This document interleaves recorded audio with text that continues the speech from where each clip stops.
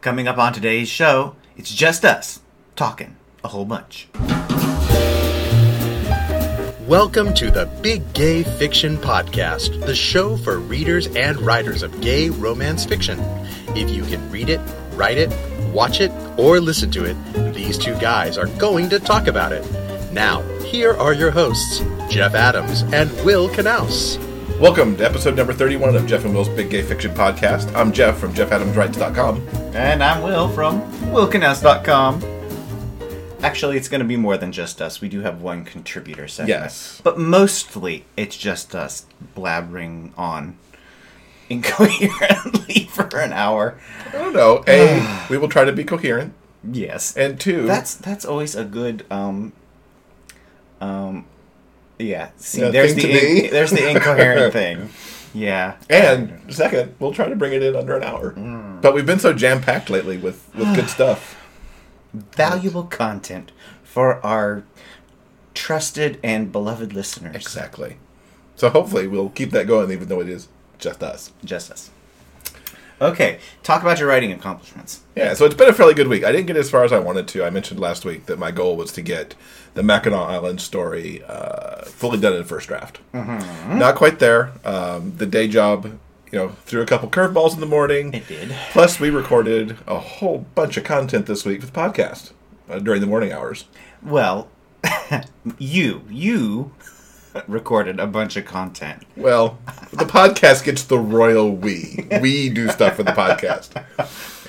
You worked your butt off on the podcast this week. For some good stuff that we'll actually talk about a little later on yeah. as we close out the show. But the Mackinac Island draft, I did write 9,500 words on it, including a little bit this morning while we were hanging out making breakfast. Mm-hmm. And so that really should wrap up tomorrow. That would be awesome. Little bit more today, I think, after I get the podcast produced. And tomorrow morning should wrap up that first draft. Okay. I just have a chapter and a half left to go. And then Codename Winger needs to get its summary written this week, and then that will be off to the publisher for review. So a lot of stuff should start kind of clicking into place this week to get stuff done, which is awesome. Yay. Yeah. Yay, Rob. Good job. Yay. So also, good job to Tammy Middleton. Mm-hmm. We heard back from her with the author sign-off for Autism Awareness auction. Made over $3,000 this year, which is pretty awesome. Yeah. All of that went to Autism Speaks, and she wanted us to send along a thanks to all the authors and publishers who donated items this year, and of course to everyone who bid to make it such a successful year this year. Great job, everyone who bid, and thank you, Tammy, for putting on this pretty awesome event. Yeah, we look forward to doing more next year with that. Yeah, good stuff. Yeah. So you finished a book this week. I did finish a book. I finished, I have actually, I'm a little ahead on my reading at the moment. I have read both of the Dreamspun Desires for this month. Last week I mentioned, I can't remember the name of it. You mentioned Ariel's last week. The Unstable Stud. Look towards the back, I believe. I'm not prepared. Wait. That's coming in June. I don't remember. Okay. I've read the other... You read MJ's. Yes! That was MJ's book. You talked about Ariel's and MJ's last week. That's right. I read MJ's book, which I really, really enjoyed. And this week, I read Nikki Bennett's The Cattle Baron's Bogus Boyfriend.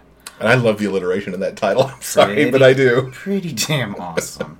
Anyway, I read this one this week. It is a classic boss-secretary romance concerning a Texan cattle baron and his secretary, a nice guy named Jonah, and they end up falling for each other. And towards the end of the book, there is a classic big misunderstanding, which leads to some rather ridiculous choices, which kind of come out of left field, but then by the end, those choices make sense, and everyone ends up happily ever after.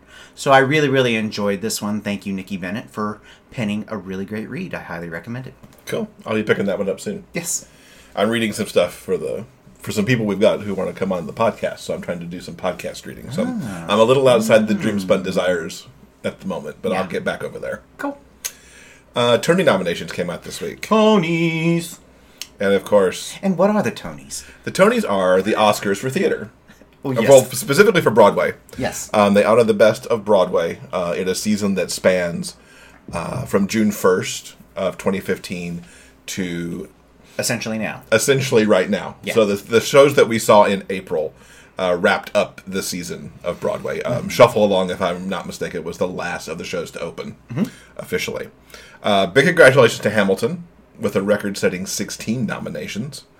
Sadly, we've yet to see Hamilton. Maybe in San Francisco when it tours. Yeah, that's a possibility. If we can snag tickets. Yeah. Because it was we couldn't get tickets when we were there in April, and so we're holding out for that. But we're big fans of Lin-Manuel Miranda, so congratulations. Loved In the Heights, and he's very deserving on this one. The 16 beat the producers and Billy Elliot, which for years now have held the record for 15 nominations. So good for you guys. Shuffle Along, which was one of our favorite shows that we saw out of the batch in April, got 10, which was outstanding, and I believe that put it in second place for most nominations in the season. Waitress got 4, which we're very excited about since Sarah Sarah Bareilles did get nominated for the music and lyrics that she did. It's also up for Best Musical and Best Actress for Jessie Mueller, which was great to see. I did think Sarah was overlooked for orchestrations because I really liked the work that she did on how that music sounds and was put together. Agreed. The show that for me is the best show that I've seen of this season was the revival of Spring Awakening, which was done with the Deaf West Theater Group. This took Duncan Sheik's musical from, I believe, around 2005, 2006, early 2000s, middle 2000s somewhere, and really elevated it up to a new level with the introduction of deaf actors playing deaf characters. It was absolutely mesmerizing. It was nominated for Best Musical Revival and Best Director for Michael Arden, who managed to put that stunning production together. I was highly disappointed that Spencer Liff, who people may know from So You Think You Could Dance, because he does show up there as a choreographer periodically, he did some amazing work with the movement, the dance, melding in the sign language to the whole thing. And it was so powerful, this production, that even all the stuff that we saw in April that was so good, this is the show that sticks with me the most, back from when I saw it in September. This production of Spring Awakening will tour starting in early 2017. So do look out for it. I'll certainly be looking for it to come to the West Coast, because I may drag you to it. Because I know you didn't like the show all that well the first time. You didn't like the book, mostly you liked the music, as I recall. But this production I think you would find pretty extraordinary. Okay. Tony Awards will be handed out Sunday, June 12th at 8 o'clock Eastern Time on CBS. It should be an interesting show. I think in past... the Broadway seasons tend to go in cycles. Yes, they do. Sometimes there's just, one amazing thing right after another. And then some seasons are kind of, dry spells. They're okay. And I think we've had a couple of okay seasons the last couple of years. Yeah, you started to see it go on an upswing last year with a couple of big shows that opened. Yeah. But this year I think is really... And, okay seasons mean, a generally, okay Tony Awards. I haven't been particularly interested in watching the Tony Awards the last couple of years. But this show should be pretty damn good. Yeah. There's a lot of amazing shows to showcase, and I can't wait. I think it'll be really good. Yeah, and there's a lot of folks. There's so much talent that got left behind this year. I mean, if you've got a season that you can't find room for Audra McDonald... I know. What to the be nominated. fuck is that about? Oh, there's our explicit text. Well, no, seriously, what the fuck, Tony people? But you look at the category she would have been in, and who would you have taken out? Well, that's true. 100% agree with you. The likes of Jessie Mueller and Laura Benanti and Jane Krakowski, and I mean, who are you taking out? It's very true. Yeah. So I mean, that just goes to show you how packed this season is. With good stuff. Yeah, check out the Tony Awards June 12th. It should be really, really good. Speaking of television, do you want to mention one more time before it ends its season? Well, we've only mentioned it once on the show, and we've tried to mention it a couple other times, and we just, from a timing perspective, can't. Please watch The Real O'Neills. This is one hell of my a God. funny show. I have enjoyed every episode so far. Hilariously funny. Yeah. Great sitcom. It's well produced. It is so funny, and yet it is so real. To pun their title, sorry. You could just see a family having these things go on in it pretty easily. And it is a laugh fest every week. You can count on some laugh out loud moments. It's got at least one more show that will air this coming week on ABC, because we know this because it's in our TiVo for this week. And if you miss it, look for it on abc.com, where you can watch the full episodes. I think we plan to own the DVD when it comes out. It hasn't got its renewal yet, so if you like it, tweet about it, Facebook about it, get it shared, make it trend, people. Because this show, not only does it look at a gay teen in a pretty realistic fashion, but it's just damn funny. Really, really funny. Before we move on to the next topic, can we make a brief sidestep to superhero television? I was about to do that. Yes, please do. The superhero shows on television this season have, for the most part, been really, really good. We are fans specifically of Arrow, Flash, Supergirl, and we have begun watching Legends of Tomorrow. Yes. We are not fans of the Agents of S.H.I.E.L.D., just to put that out there. Yeah. We don't watch that superhero show. No. So, I believe I really have enjoyed what Flash has done this season.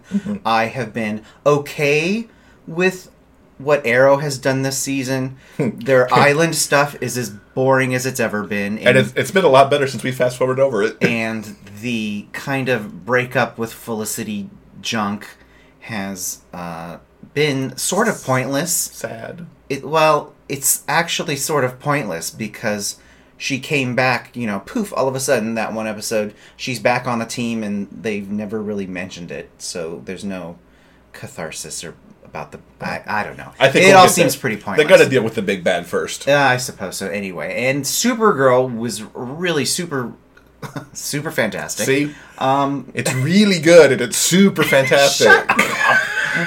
Anyway, we really enjoyed Supergirl. Its fate is about 50-50. It's an incredibly expensive show for CBS to make. $3 million an episode. Who'd have thunk? And they don't know if they want to commit again next year. If CBS or any other network wants to pick it up, we would certainly be okay with that. The realistic thing that they're talking about is, since the CW is half owned by CBS and Warner Brothers, who, hey, produced Supergirl, that it may well move to the CW, where its lower ratings will be acceptable in that world. But the problem is okay, here's what we hope is happening.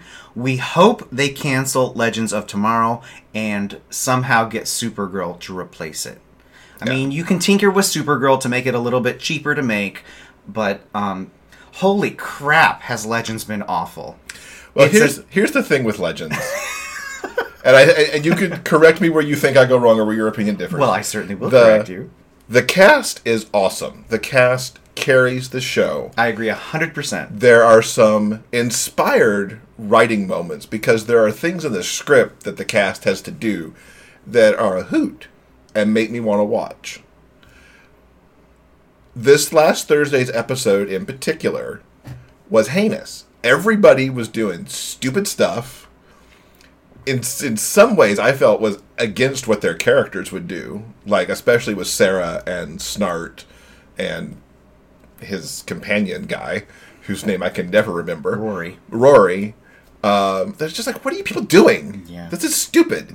And there was nothing particularly funny in the episode. I'm just like, oh, this is bad. It was like the longest 45 minutes ever. Yeah. So at that point, I'm tweeting out, let's cancel this and just put Supergirl in its slot.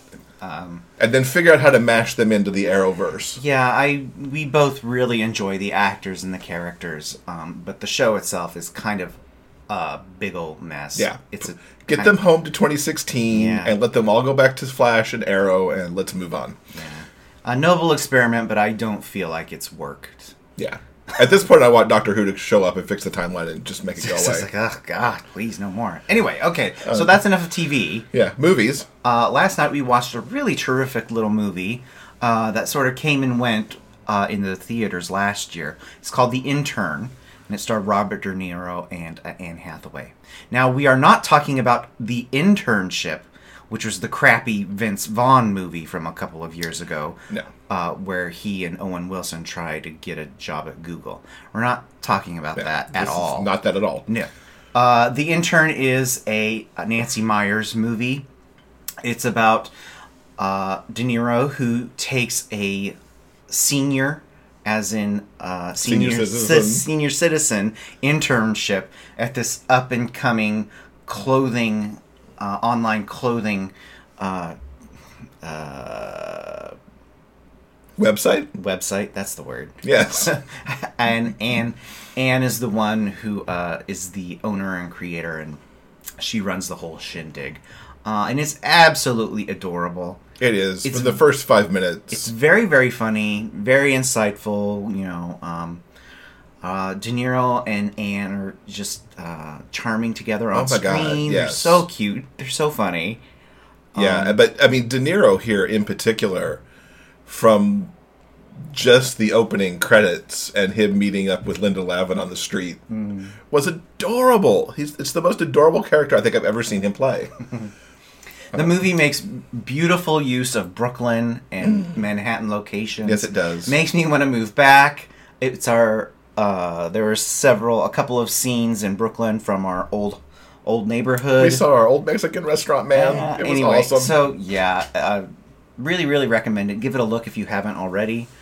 Yeah, it was a delight. It was the right movie for Saturday night. Yeah, Curled it up was. on the couch. A whole lot of Absolutely. fun. A whole lot of fun. So another announcement that we've come across that we're excited about is that Kevin Keller, who is one of Archie's friends in the comic world, is coming back. He was introduced in Archie Comics a few years ago, had a mini-series of his own that ran for a while, and he's coming back just in time for Pride Month in a digital-first comic where he will be all grown up, heading out of Riverdale and into the big city. Yeah. So there's a 4-episode miniseries that'll be out in June, and we'll be subscribing to that for sure, so we'll talk a little bit more about that when it comes out. Kevin's character is also due to show up in the CW's Riverdale, which is their attempt to bring a live-action Archie series to TV.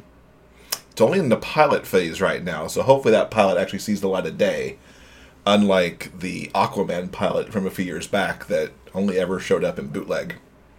So yeah, fingers crossed for the Riverdale pilot, and looking forward to seeing Kevin back in the comics. Yeah, should be good. Yeah, we'll give you a link in the show notes where you can find out more and keep track of that if you're comic inclined for that.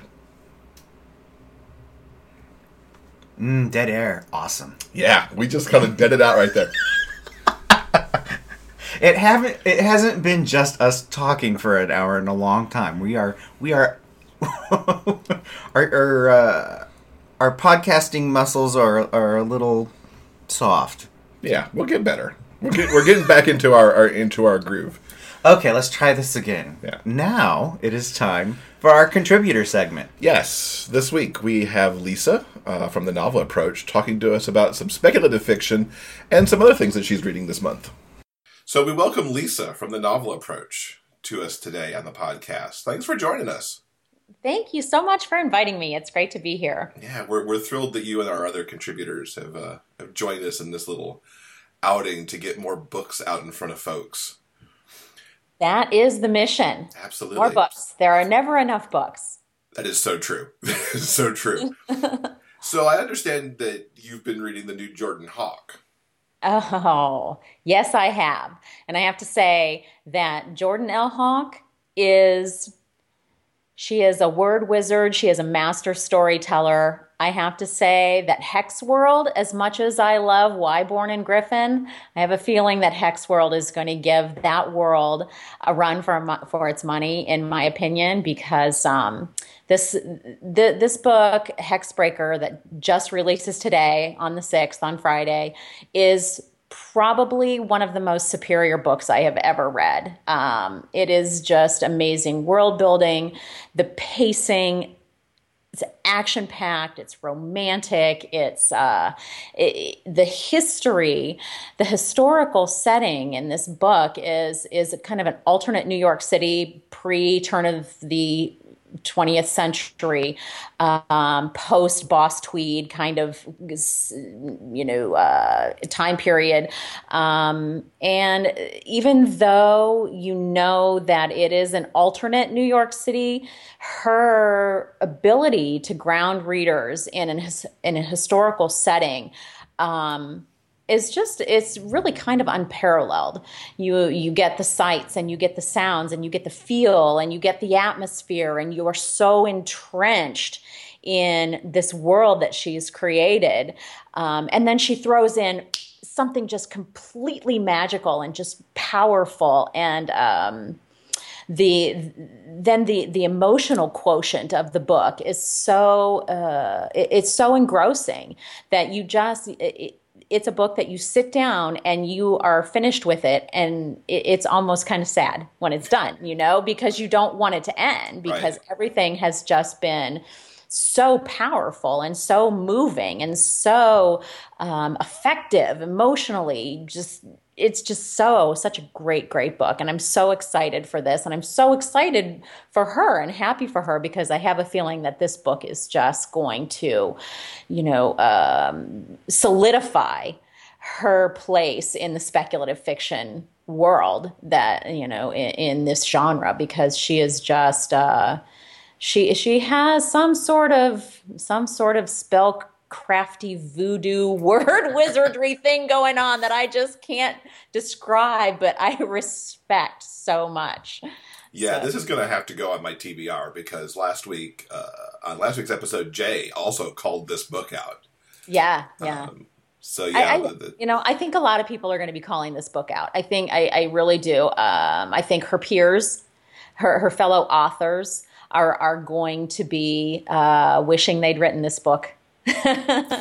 Those are always the best ones to read as an author too, because you're like, what can I learn from this? Yeah, exactly. It's as I don't know the first thing about writing a book, but as a reader, I can say that this book just really elevated. It really elevates her in this genre as a huge contributor and a major player. That's awesome. Awesome. Yeah. So what else are you reading that you want to give our listeners a clue to? You know what? My next book that I'm really super excited about coming out is May 17th, Andrea Speed's Infected Holiday Special. This is another speculative fiction series, urban fantasy, complete pure urban fantasy, that if anybody has been following this series from book one, it goes 8 novels and a novella. And if you've been following these characters and their lives and their losses and their loves, I think this is a real treat. I think this is Andrea's way of saying thank you so much for following these people, because she gives us little snippets. From holidays varying from Yom Kippur to Arbor Day. I mean, and this is her sense of humor, which I adore.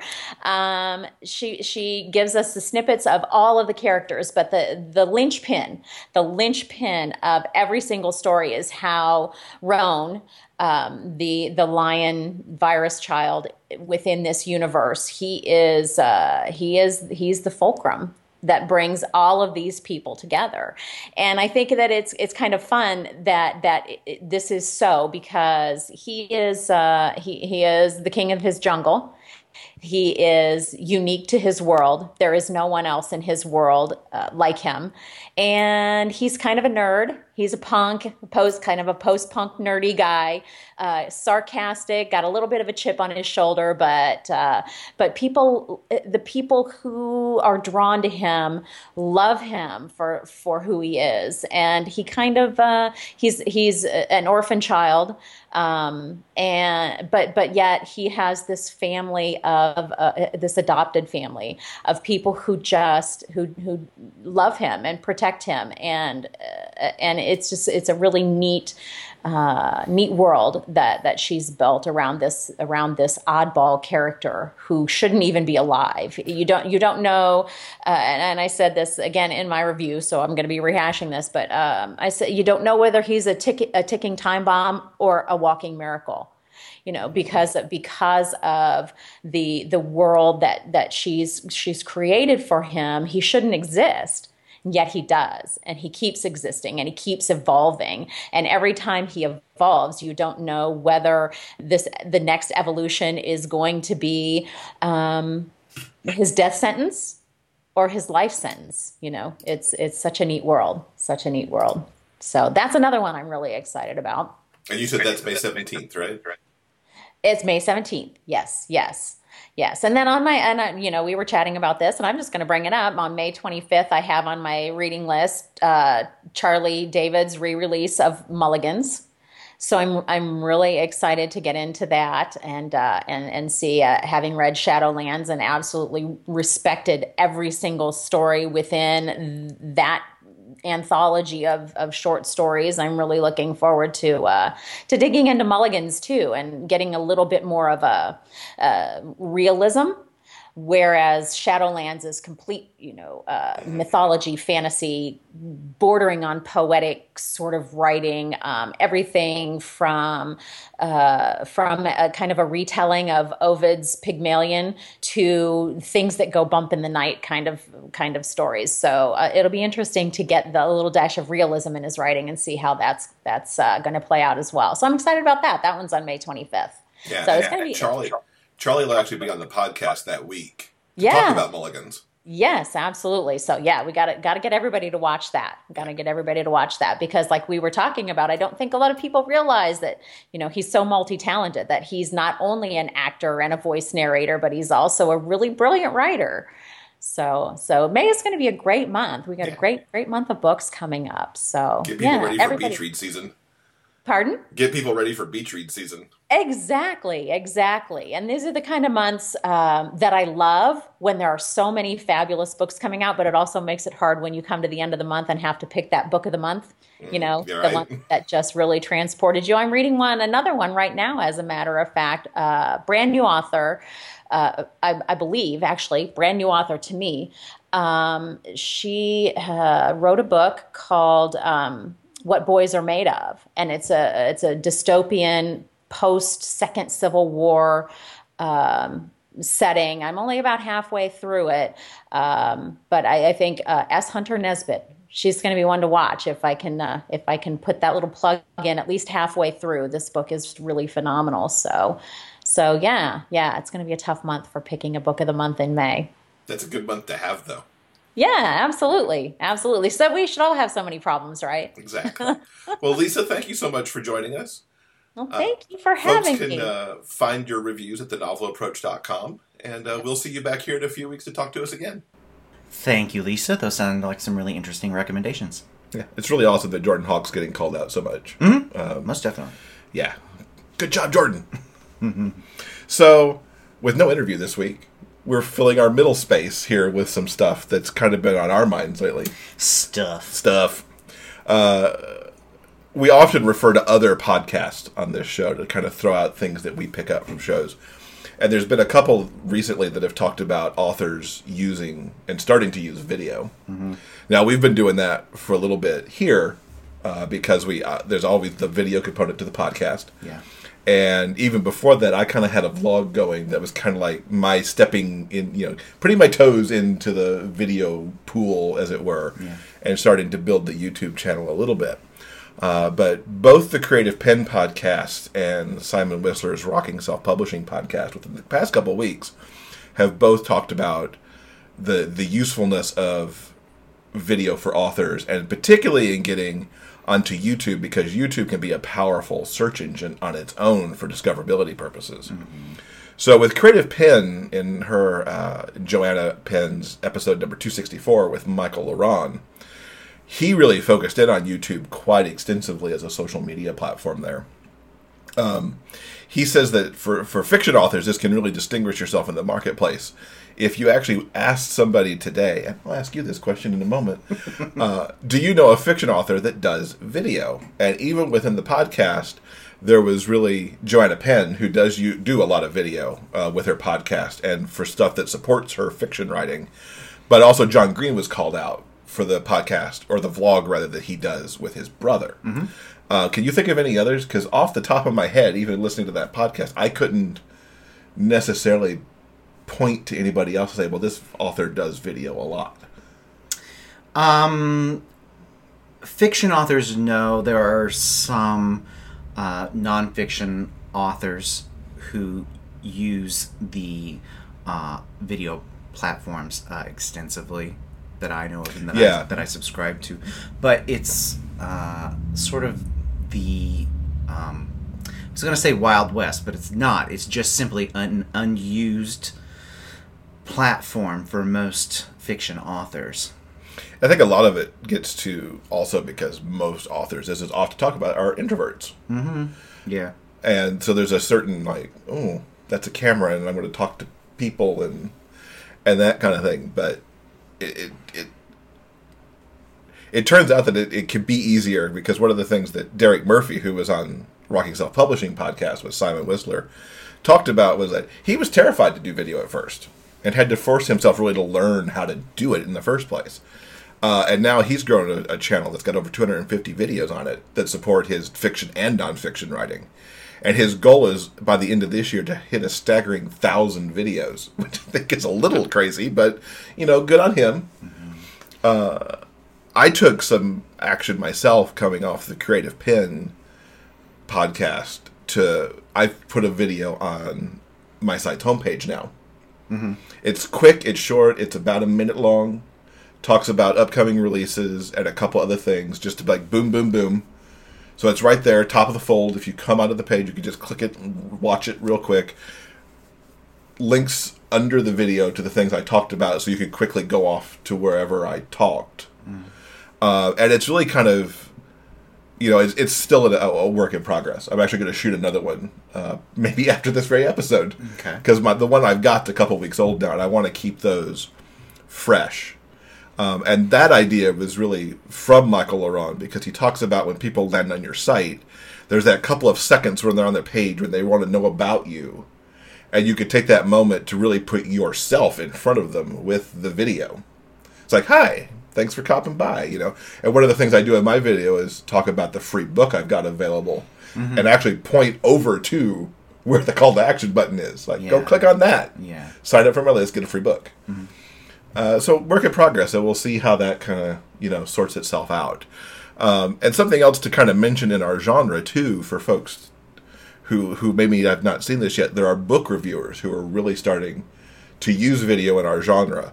The team over at Queercentric has 2 or 3 reviewers over there who are starting to file video reviews now for the books that they're reading. And there's also Christina, who's recently started up the Christina's Bookshelf YouTube channel, which is specifically focused on the books that she's reading and reviewing. So that, if you've got, if you're one of these authors that they're reviewing and you have a YouTube channel, it just increases the circle of discoverability as more people put in those keywords and those author names and, seek them out that way. So on the show notes channel, I'll link up to Queercentric and Christina's YouTube channels. I'll also point you towards the Creative Pen Podcast 264, or you can get there directly by thecreativepen.com/podcasts and look for number 264 on that page. And for Rocking Self-Publishing, you can go to rockingselfpublishing.com/Murphy to see that episode. Okay. Cool. Good stuff. Yeah. So do you think... I think what the takeaway from this little mini lecture that you've just given is is that video, and YouTube specifically, is a social media platform. People watch and comment and interact on that platform. People live on their phones, so they watch video and do a million other things on their phone. So video is and will probably most likely be an incredibly important component of any author's platform. It's also important to know is that when you Google anything, if you pay attention, of course, up at the top, whenever you Google any subject, there are, of course, what comes first? The paid stuff comes first, but then a lot of YouTube comes first because YouTube is owned by Google. No, the tags at the top. Usually there are website mentions. It's like sites, images, news, video. Exactly. So, video and search engine optimized video content is very, very important for discoverability. And I think that was the main takeaway from Michael Laron in that specific episode of the Creative Pen podcast. Yeah, Michael's podcast in particular is a good one to reference for authors looking to get into video. Derek's mentioned video a little bit as he was talking about marketing overall and setting up a platform. But Michael's also has a lot of stuff about the equipment he uses, how he got started. It was a really powerful hour with Joanna, as they often are with her. But yeah. Thank you for summing up so nicely. Oh, you're welcome. That's what I'm here for. Okay, now you throw me the next intro. So you have done a lot of stuff with. You've been learning stuff over the last week. I've been learning. Yes, I have. Because you've delved into a writing book about romance writing, and you've also started taking an online workshop. Yes, this past week I started taking an online workshop from Dean Wesley Smith. For those of you who don't know, he is a what's the word I'm looking for? I don't know. A career author in long-standing with the traditional and now independent publishing community. He and his wife run WMG Publishing, and they teach a lot of courses as well on the Oregon coast as well as online. And I've taken some of their classes and lectures in the past. This current workshop that I am taking right now is about depth in writing. So I've been digging into that subject just a little bit. Yeah. Depth. Aren't I? I'm so funny. We're doing the puns a lot this week. Anyway, so I started taking that, and it's really good and really enjoyable. And you're only week 1 into that, right? Yeah, it's just the first week. So I watched the first set of videos? First set of videos, yeah. It's basically a online video course. You watch the lecture in a series of videos with Dean talking and espousing his decades worth of knowledge, and then you do a homework assignment at the end. And it lasts for about 6 weeks. So I'm enjoying that so far. And also this past week I read, in addition to Nikki Bennett's really terrific book, I also read a nonfiction book, and it was called, I'm looking it up right now, Romancing the Beat by Gwen Hayes. It's story structure for romance novels. Now, in the past, I've mentioned my love of nonfiction writing how-to books. And a lot of the books about story structure usually riff on Joseph Campbell and the hero's journey. And I have mentioned in the past that I have a hard time wrapping my head around the hero's journey because it's so specific to, general fiction or adventure fiction. It doesn't really apply or correlate to the things that you're trying to achieve when you're writing a romance story. The reason I enjoyed Romancing the Beat so much is it kind of extrapolates classic theories from the hero's journey and makes them applicable to romance fiction, which is what I've always been on the lookout for. She does it in a really entertaining and clear way, and the title Romancing the Beat refers to the idea of story beats, i.e. kind of outlining the high points of a story, certain turning points or certain dramatic moments that you want to make sure you hit in order to fulfill and satisfy what the romance readers are looking for. So I highly recommend that book. I'm definitely going to go back over it, take some notes, and use it in my future authorial endeavors. Cool. So you'll help us work that stuff into the trilogy that we're going to write. Most definitely. Awesome. Yeah, I think it'll be very helpful.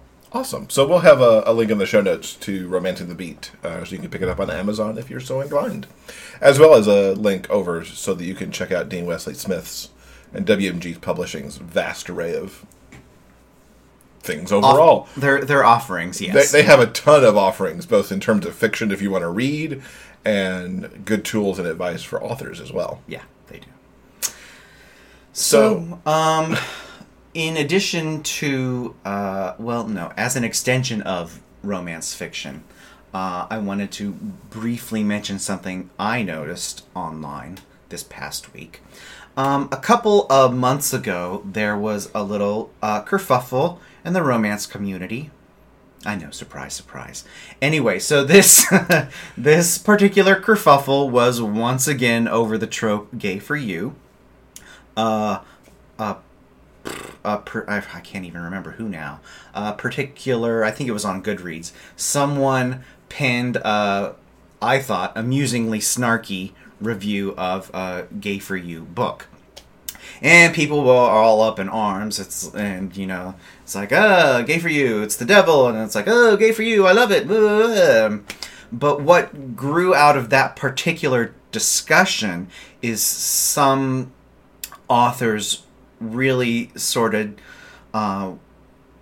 dove in and dissected one of the problems Gay for You... one of the problems with this particular trope is essentially bi erasure. In the classic Gay for You trope, essentially straight hero falls for another hero, and then poof, he's magically gay, and they live happily ever after. That's an extreme oversimplification. Yes. Of real life. Yes. And the trope in general. I don't personally love Gay for You, but I think what this particular discussion brought up was that Gay for You simply makes the assumption that bisexuality doesn't exist. It's either, they start out straight and they end up gay, happily ever after. It's like, well, what if... where are the characters who fall, in between or somewhere else on the spectrum? Mm-hmm. So I thought that was a really interesting and helpful insight. And what I have noticed recently, especially on Amazon, is the rise in the continued rise and success of what is now termed bisexual romance. Now, a couple of months ago, these books most likely would have just been, Gay for You stories. They would have been categorized under gay romance, and, they were Gay for You stories. But now I've noticed an increase, especially in the top 20 bestsellers in bisexual fiction. These stories that look on the surface to be, what was once Gay for You are now being shelved in bisexual romance. And now maybe this is a crass way to exploit readers who are looking for bisexual fiction, or maybe it's a natural progression of the genre. I'm kind of going on without any real thesis. It was just something I noticed. Yeah. It would be nice if that's just where it's growing. Yeah. And that's what it's going to be.